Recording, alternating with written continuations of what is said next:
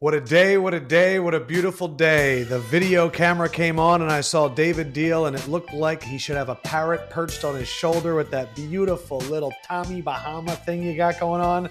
I made myself a drink. He's got himself a Croatian beer. Cheers to you, my friend. Cheers to you, my man. Happy Wednesday, and like Jackie Moon said, let's get Man, by the way, it's 2:41. It's a good day. I'm sitting here. I'm looking at your face. I'm looking at some NBA playoffs. I promise I'm not going to get distracted. But every time I look up, you're over at the Giants facility. I just want to know, man, how you doing? Is it cool to be out there and like being able to focus on something right now? It is. I mean, you think about it. We've been waiting just for some type of sports. And for me, you got the NBA, you've got NHL.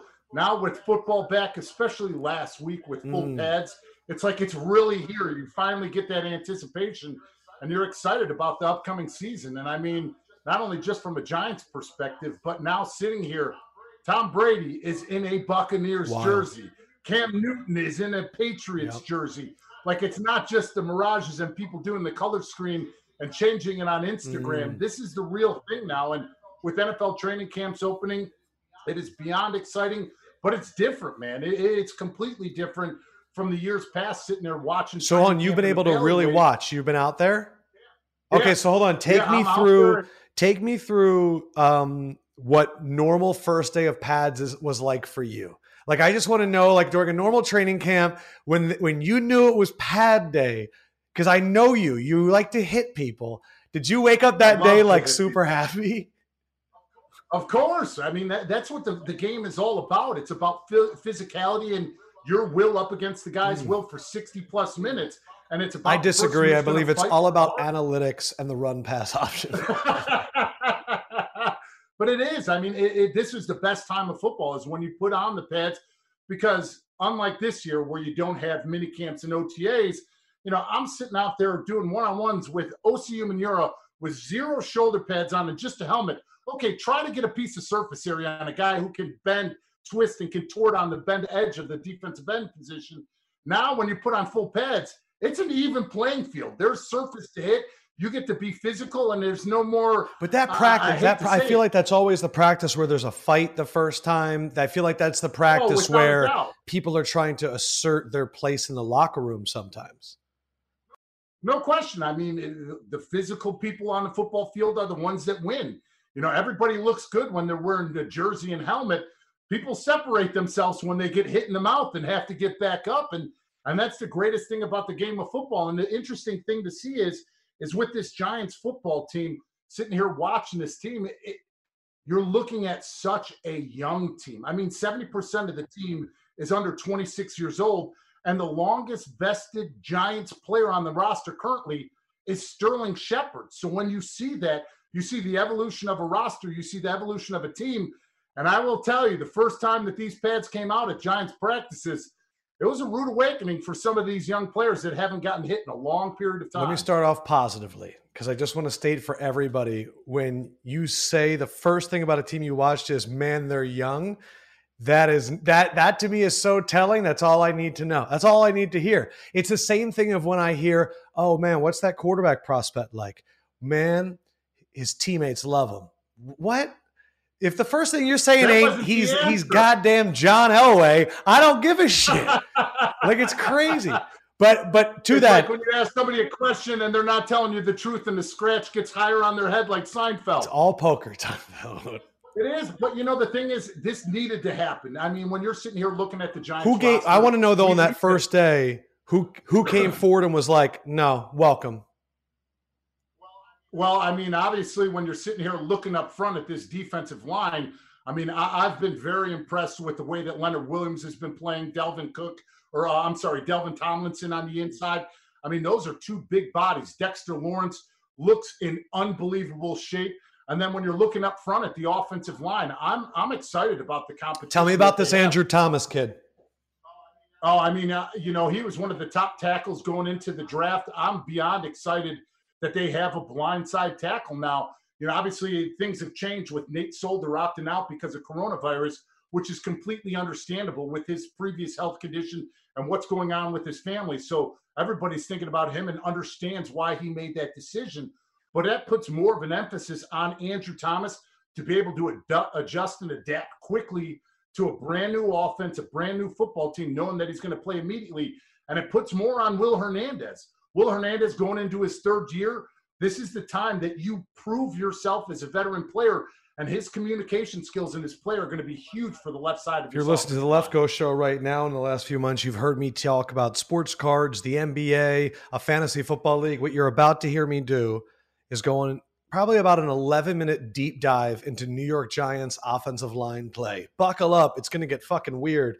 Diehl, I'm sure that when you see an offensive lineman, that you could probably turn to your friend, and 90% of the time, within 3 snaps, you've probably nailed it. Would you agree with me? Okay. What was your first reaction to watching Andrew Thomas move? I was excited. Okay. I mean, you're talking about a guy, his big body, can beat defensive ends to the point or 6 intersection, whether it's a 3, 5, 7-step drop. And the thing that I truly love about him is I haven't seen him make the same mistake twice with his technique.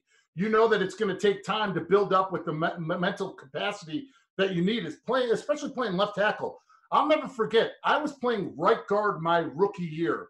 We're playing the Rams opening game. They ran a Mike strong safety, Sam Blitz, in between the A and B gaps directly at me. I gave him a sack on my opening play of the NFL. We get to the sidelines, they're like, what happened? I'm like, Mike Sam strong safety. They're like, you have to squeeze everyone down. I'm like, we didn't even talk about that going into this game. So it goes to show you what they're going to do to you, especially when you're in a blind position coming into an NFL system that is new to you. You're going to get everything thrown at you immediately from the defensive coordinator, because what are they looking to do? They're looking to break your will as a young player. How are you going to be able to respond from having adversity starting off in your season? I'm just going to say, though, that the fact that you said it's exciting is great. I don't wish having no left tackle on any team in the NFL, because I know that we're going to talk about quarterbacks and pass rushers. For me, the blind side offensive lineman can literally be a 3-4 game swing in a season. I really believe it's that important. And when I look at the NFC East and I look at the last few years, Washington had their Trent Williams era, and since he hasn't been there, it's been a mess. Philadelphia had nobody. Yeah. Remember, OC had 6 sacks on Justice Winslow, or not Justice Winslow, Winston Justice. And then we had Jason Peters for a long time, and we felt good. Before Tyron Smith, the Cowboys were a mess. And the Giants, candidly, even with Nate Solder, it's been a mess, really, since you left. And so for me, if they think that this could be the guy, and you get the leader in Zeitler, and you have what everyone really believes in Will Hernandez as, like, is he ever going to be the most athletic guy at his position in the league? No. But could he do it for like 14 years and just beat the shit out of people? Yeah, I think he can. And so I look at the Giants with Daniel Jones and Saquon, and I don't know if any of those wide receivers are long-term. I'm just going to kind of say that. But I think that they have a really good core that I think Jason Garrett and Mark Colombo can build with. I definitely agree with you. And the thing that, you have to think about is this is an offense that's going to be predicated on running the football and in diverse ways. If you think about when Jason Garrett was the offensive coordinator, DeMarco Murray, it was outside zone scheme, setting the edge, getting him out in space and letting him build up the speed. And when you look at the way they really run Ezekiel Elliott, it's in between the tackles with play action built completely off. You know what you're going to get too? You're also going to get a Jason Garrett that learned from coaching Zeke the first time and didn't throw him the ball enough early, and then another young guy came in and showed it to him. So it really could be the best utilization of Saquon.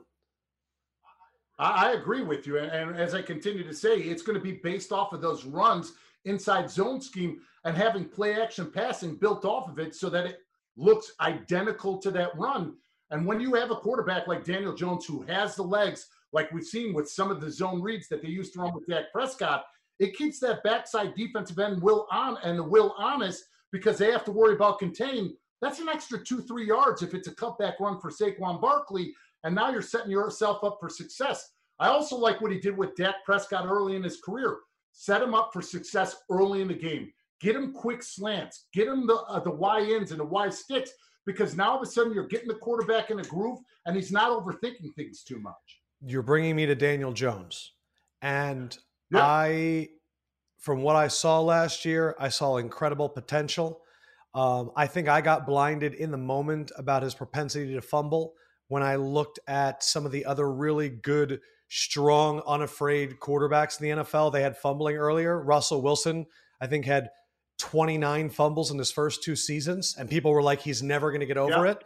But I do believe that jump from year 1 to year 2 in the same system is really big. And that's my only concern about Daniel Jones, is that it's a new coach and it's a new system. Even though I do think the pieces around him are good, how has that adjustment been from how you're seeing him be a leader and how smooth it's going?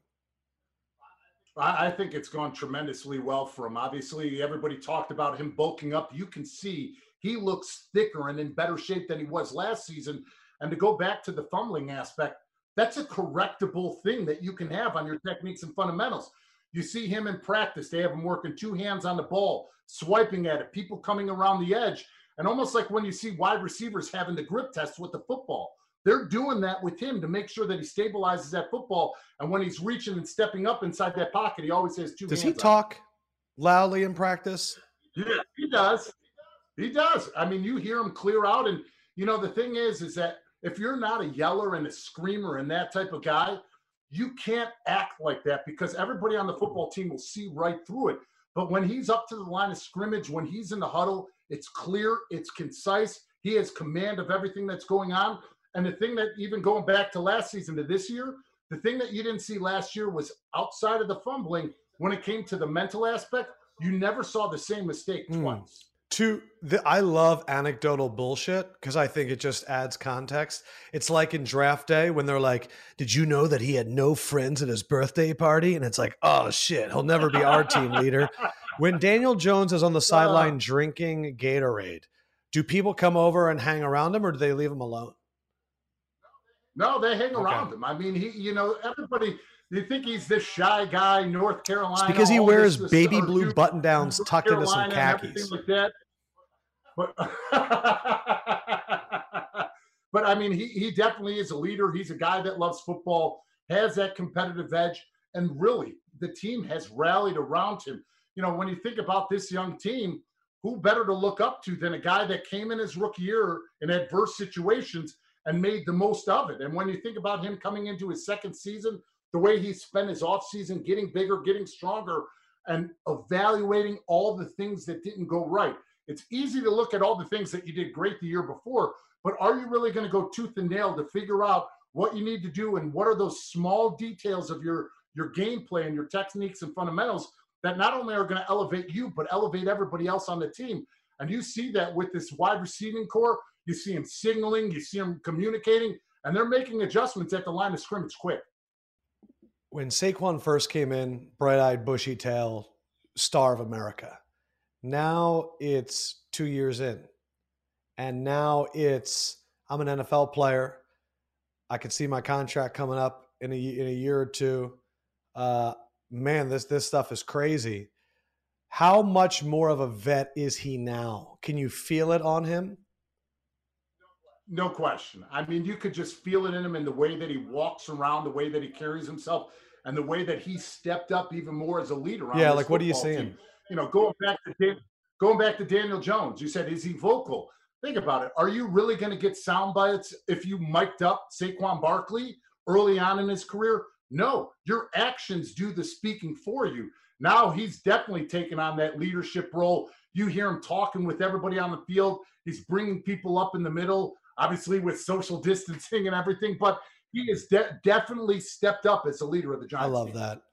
I like when the NFC East does good, and I don't have to root against you guys. We beat the shit out of you all the time. Well, you still got 3 Super Bowls to go. That's partner. fine. But I mean, what were we down? 17-0 last year? Right? Say it again. How many rings do I have? 2. How many do the Philadelphia Eagles have? 1. Think about that. Well, maybe. Let that sink in. Look, this is the thing. I'm happy for you. I got to give you a hard time. Shit. I'm just happy we have one because that would have been a lot more painful if we didn't even have that one. Joe Judge, give me the vibe. If I walked into a bar, what is he doing at the bar? He is sitting there having a beer just like everybody else, hanging out like a normal by himself, guy. That's entertaining a crowd? Oh, no.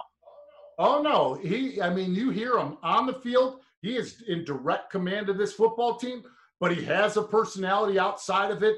You could see him talking with the players, talking with their families, laughing, telling jokes, walking by. We used to call that drive-by coaching. They'd sit there, give a jab, say something funny, and walk by. But he has direct command of this football team. He's all about discipline. He's all about doing the right thing. And that's going to be one of the biggest things that we're sitting here talking about, this 2020 season. Games are going to be won and lost by penalties, and it's going to be very easy to see early on. So if you don't have the attention to detail that you have and need to have and not have the type of production because of false starts, because of mental errors, it's going to cost you games early. And he's not the only one thinking it. We heard Sean McVay say it last night on Hard Knocks. We're not going to be the team that's undisciplined, shoots ourselves in the foot, and costs ourselves to lose games, not the other team. Now, you're like me where when you hire a new coach or they draft a player, if at first it doesn't make sense, you go, okay, I see what they were thinking. And the dangerous thing is after that happens 3 or 4 times, you're like, damn, these people are letting me down. And so I know you're very hopeful, but I'm curious, compared to the other coaches that you've seen come in since Coughlin, what about Judge makes you feel more confident? I think his total aspect of and the way that he thinks about the game of football, having his background working through special teams, you have to adapt and adjust on the fly. Things are coming at you. You're dealing with not only special teams, offense, defense, all the interchangeable pieces that go with it, not only just to start a game, but all of a sudden you're starting L4 goes down on kickoff return. You're bringing somebody else up. So he knows the strength and weaknesses of the entire roster instead of specifically just thinking of and you one can dimension. See that? You that notice player. him using that? Oh, without a doubt. When you hear him talk about players, and when I've asked him about players, the way that he describes and gives detail, it's not like you're just sitting there talking to an offensive or defensive coordinator. He's describing it almost like in analytics, like a scout does. Okay, what does he do well? What doesn't he do well? How well does he open his hips? Is he a short speed guy? Is he a long stride guy? Like, those are all things that you hear him talk about. So when you have that type of coach that has that type of demand, and the great thing about him is he lets Patrick Graham and Jason Garrett do their thing. He's not a micromanager. Yeah. That's one of the things that a lot of first-year head coaches, they're all over everything. He has trust in his OC and his DC, lets them do his job, but steps in when he needs to direct it. Man, I'll tell you what, I always love the special teams guys that become head coaches. We got Harbaugh in Baltimore. Yeah. They got Tal that they've been trying to get a job in Kansas City for a while. But yeah, I love that perspective. They did it the hard way. They did it the gritty way. I'm surprised you didn't ask about the running. What's up? About the running. Man. What do you mean? Joe Judge. These past weeks in training camp when they started putting on pads. That's right. Mental errors, false starts, penalties, do laps. Well, listen. And people ask me, we knew for a long time that there was no team that ran more sprints at the end of practice than the New England Patriots. They got the hill out there in Foxborough. They run that hill. When Brian Flores went down to Miami, he put up there. It was like no unforced errors, but he wrote it in a really cool way. And you had to run, touch the wall, and come back. Joe Judge is doing the same thing. And it's that accountability that can change a franchise. It's that culture stuff. No question. And people are like, really, does this work? Is this going to happen? How do grown men respond to it? Think about the demographic of the Giants team. They're all pretty much under 26 years old. So you have a young football team. And I go back to my time, my first year under Jim Fossil and the rest of my career under Coach Coughlin. You couldn't have 2 people from different ends of the spectrum, from country club to boot camp. Both of them ran people. Both of them made people take laps during training camp. And I'll never forget my rookie season, having a mental error, running the laps, and the fans outside of the fences at Albany laughing at you. If that doesn't bring you down, and if while you're running, you're losing your reps out on the football field, doesn't bother you, I don't know what else will. And people think, oh, well, this is elementary. Guys can't respond to it. That's BS, because we know when it came to Coach Coughlin doing those things that he did early on, we needed him as a football team. He couldn't change until like how he did in 07 to start the leadership committee, to let us be more responsible of the locker room and the messages than he was, because we weren't good enough to do it and we weren't battle tested. So until you get to that point, you got to figure out who the dogs on your football team are, who are the guys that are going to be able to respond when adversity's hitting them, and who are the guys that are going to be more than anything consistent throughout all of it. Consistency, I think, is important, especially with what's going on outside the stadium. So I was looking at the schedules yesterday because I was like, I wonder which games are in hot spots to start the year. And that first week, I think that Tampa is at New Orleans. The second week, though, I was like, this scares me. And it's Buffalo is in Miami. Yes. And you're smiling because I think the thing that people don't realize is that typical travel, and we don't know how it's going to be this year, you get in like a Friday and there's like a few hours you can go out and people go out. And I'm curious, like, I want to put you into like 31-year-old David Diehl mind, where it's like, let's keep this boat together. Like, what message do you think the veterans on the teams are saying to the rookies right now before they go on these trips? And I'm not just saying that it's only rookies that go out, but I think obviously that's something that they're going to have to adjust to once the time comes. But, you know, it's going to be completely different than what it used to be like on the road. You know, we were a team that flew in on Saturday, not Friday. So Saturday nights we had meetings, we had team dinner, we had bed check, we had all that stuff. So we weren't a team that came in, 2 days early like some of the teams do that go out, have dinners, do whatever they do on a Friday night. But when you truly think about it, a lot of these cities that they're going to be going to are pretty much either locked down, face mask enforced, and a lot of it is about occupancy and spreading out. So when you think about these teams going on the road, basically taking over an entire hotel in a bubble, they're not going to have that access to go out into. You don't think they're going to be allowed to go out at all? No. I mean, think about it. They're already. I mean, we have Seattle Seahawks players sneaking in women dressed as players. Are people going to come in? And he cost himself his career. Yeah, but I don't think, like, okay, so here's my fear. And of course, this is such a shitty topic to talk about because it's the negative side of it. But it is. It's the negative but side. When I look at what happened with baseball, and there was the scare, and they were like, oh no, they're going to have to shut it down. What they were able to do is they were able to take games that the Marlins were playing, postpone them, and the opponent, the Yankees, postpone the Phillies, their games with the Yankees.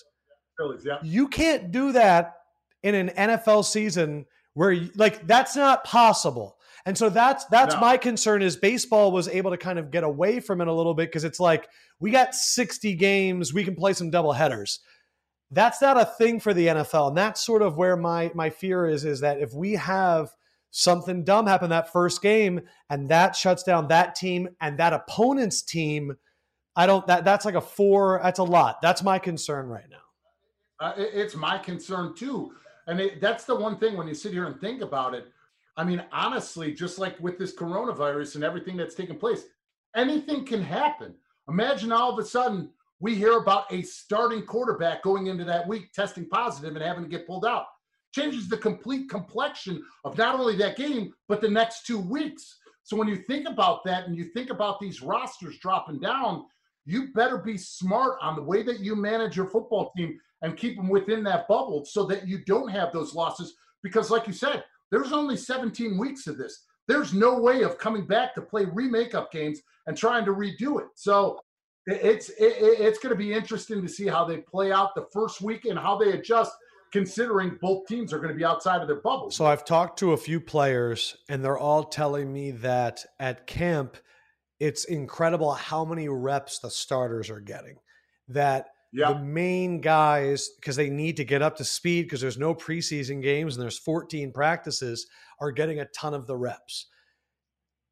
We know that injuries happen in the NFL. We know that the Eagles were relying on Greg Ward and Boston Scott at the end of the year. And the Giants were down 3 wide receivers. They're down their top running backs, and they're getting run on by Chase Edmonds. Like, that's where the NFL goes. Yeah. I mean, I'm thinking weeks 5 or 6, we're going to see some rosters with guys off the street. I don't know why. I'm just having a very realistic notion about it today because I'm talking to an offensive lineman. Because you have to. I mean, you have to be realistic about this. And then the other thing that when it takes place is, number one, we're seeing all the injuries across the board, soft tissue, torn hamstrings, all the things that go along with it. There is nothing that you can do to prepare yourself for football conditioning. You can run all the sprints you want. You can lift all the weights that you want, but using every ounce of force and strength that you have in your body to move a man from point A to point B, there's nothing that duplicates it. Oh, well, don't you push a sled? Don't you push a truck? Yeah, they don't push back.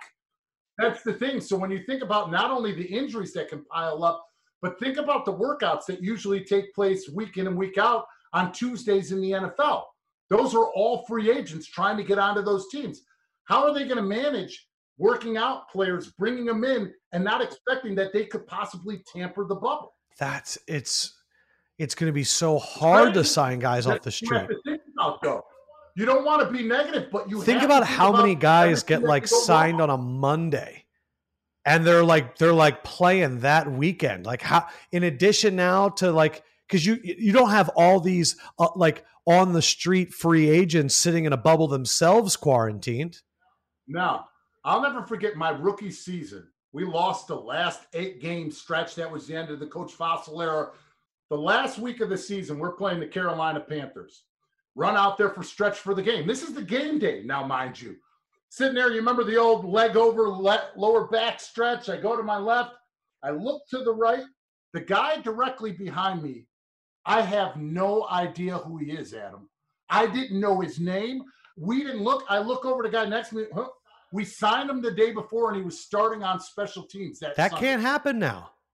That can't happen because of, although you may have these games, you have to maintain the quality of the product.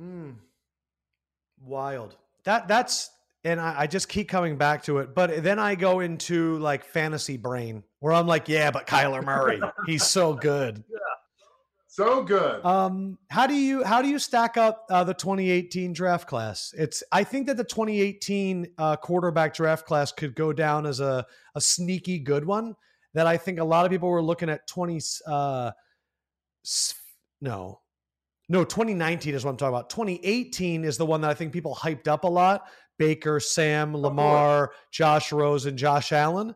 But I think that the Kyler Murray, Daniel Jones, Drew Lock, Gardner Minshew, Jared Stidham. Yep. I don't know. I think it's sneaky really good. How do you rank them? I agree. I mean, I think that out of the group, Kyler Murray's the best. I mean, he's completely changed the dynamic of that Arizona Cardinals offense and football team.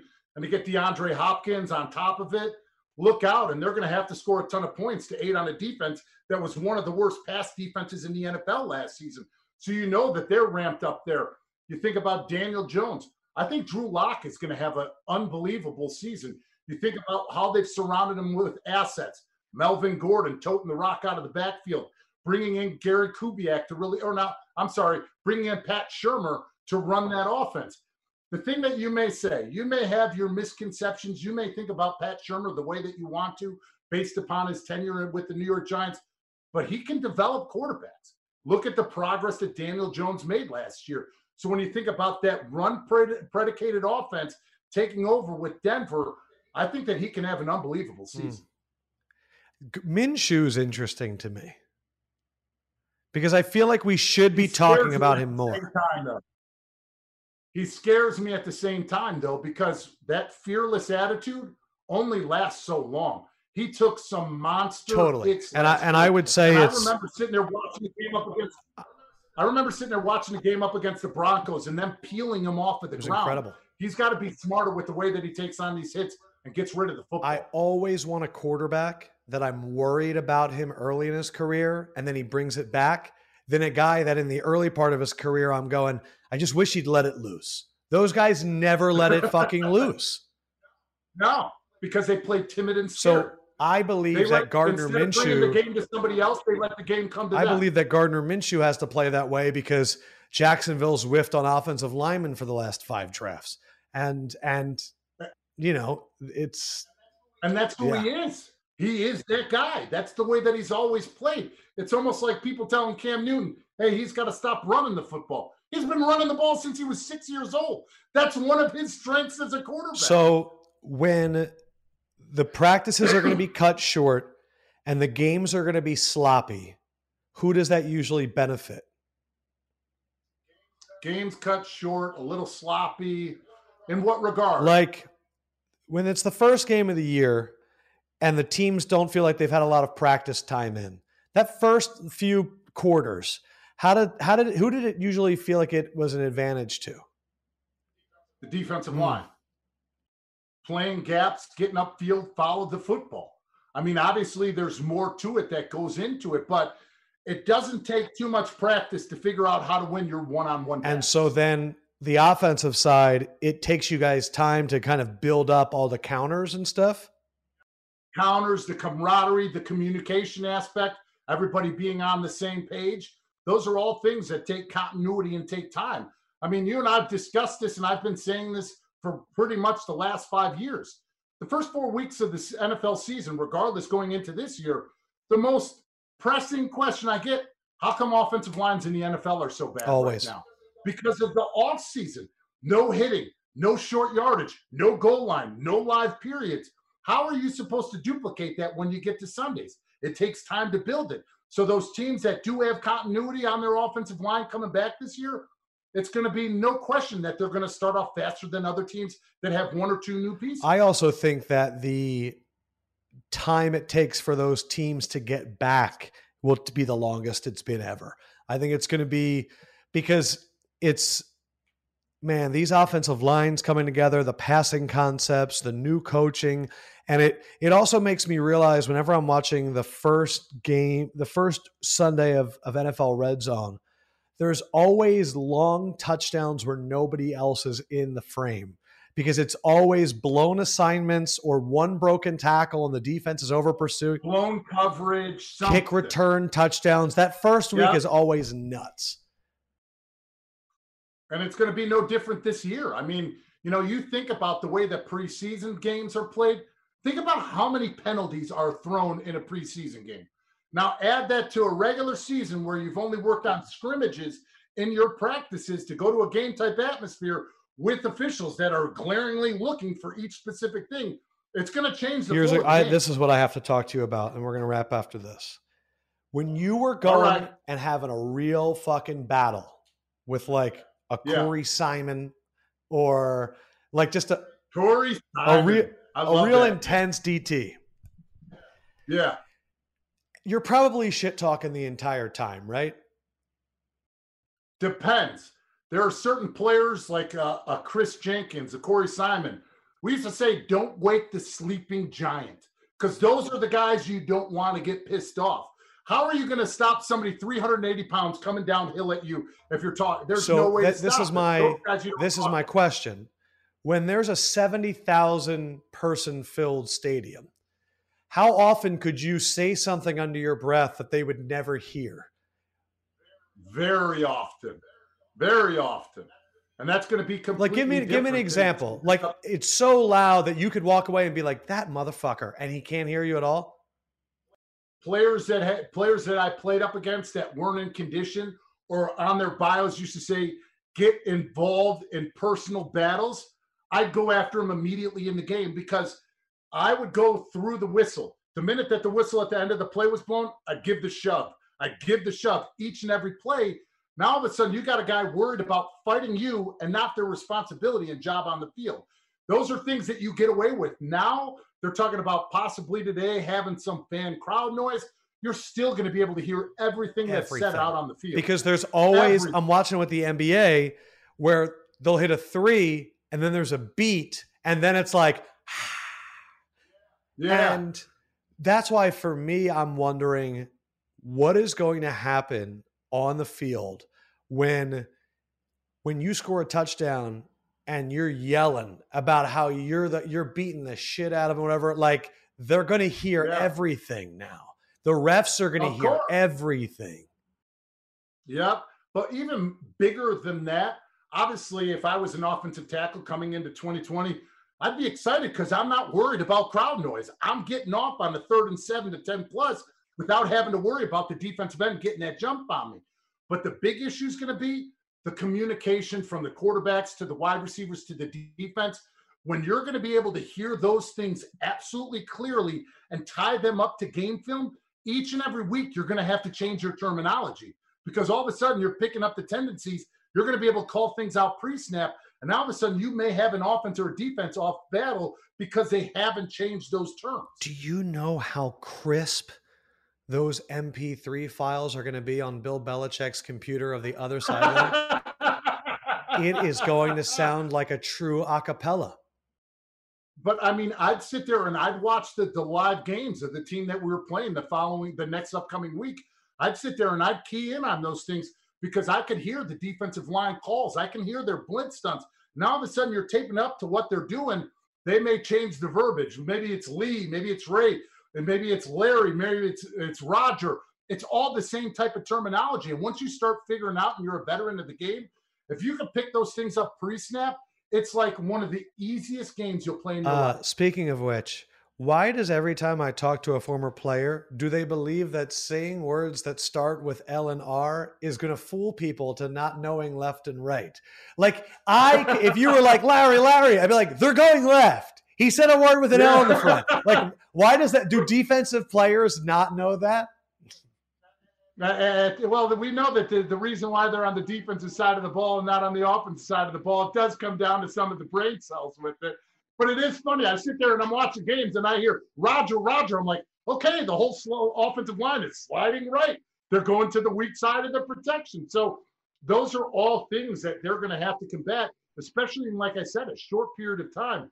It's one thing when you're sitting there doing a Zoom meeting and a call and you're like, oh, it looks great on paper. It's another thing when bolts are flying by you on a game field and you're on the sitting there in between a crunch of the third quarter and you're like, okay, like you better be able to respond and you better be smart with that terminology. When I do my preview in the upcoming weeks of the season, where should I have the Giants finishing in the NFC East?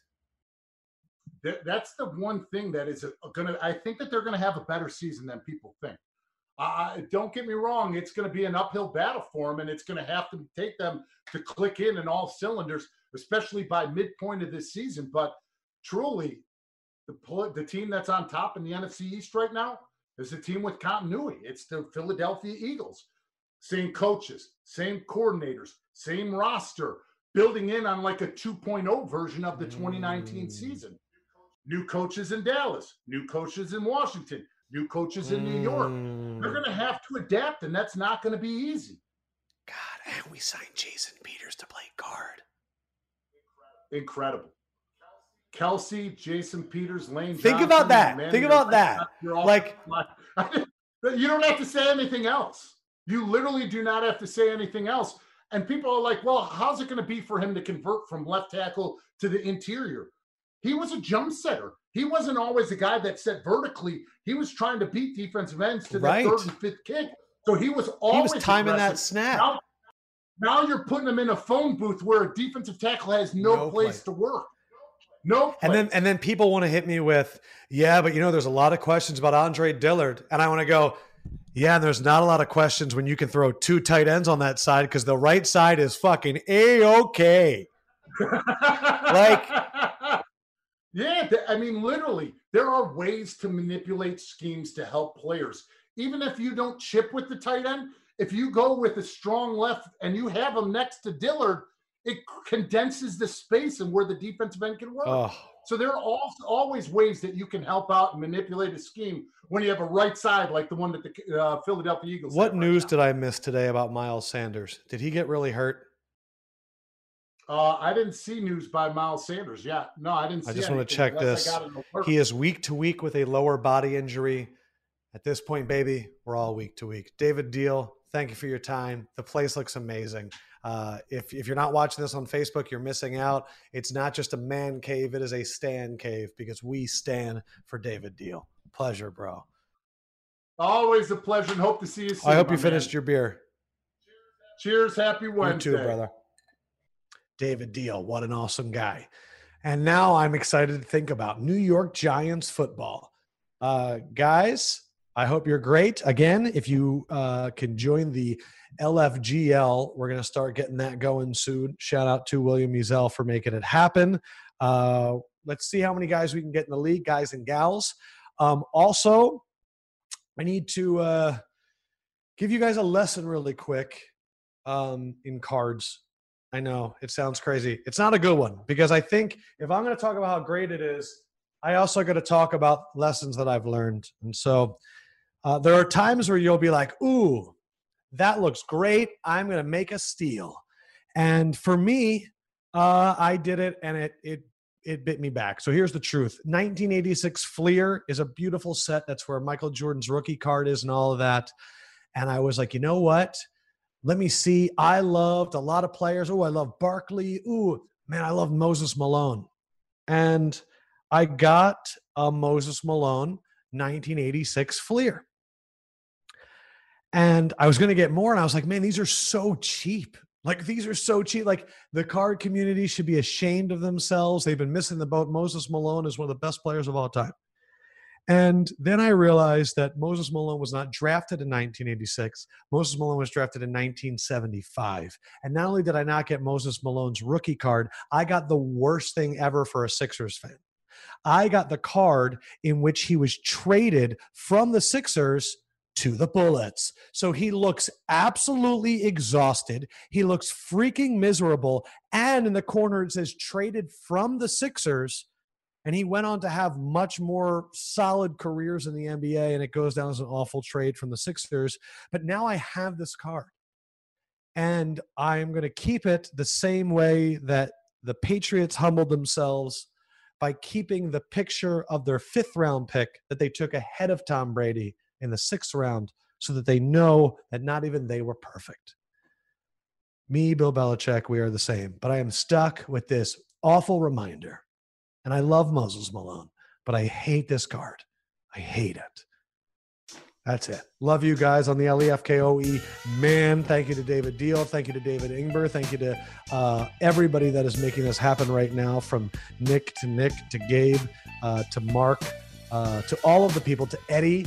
Man, a lot of people. Jake, love you guys. Peace. Holla, holla, holla. Out. Pew.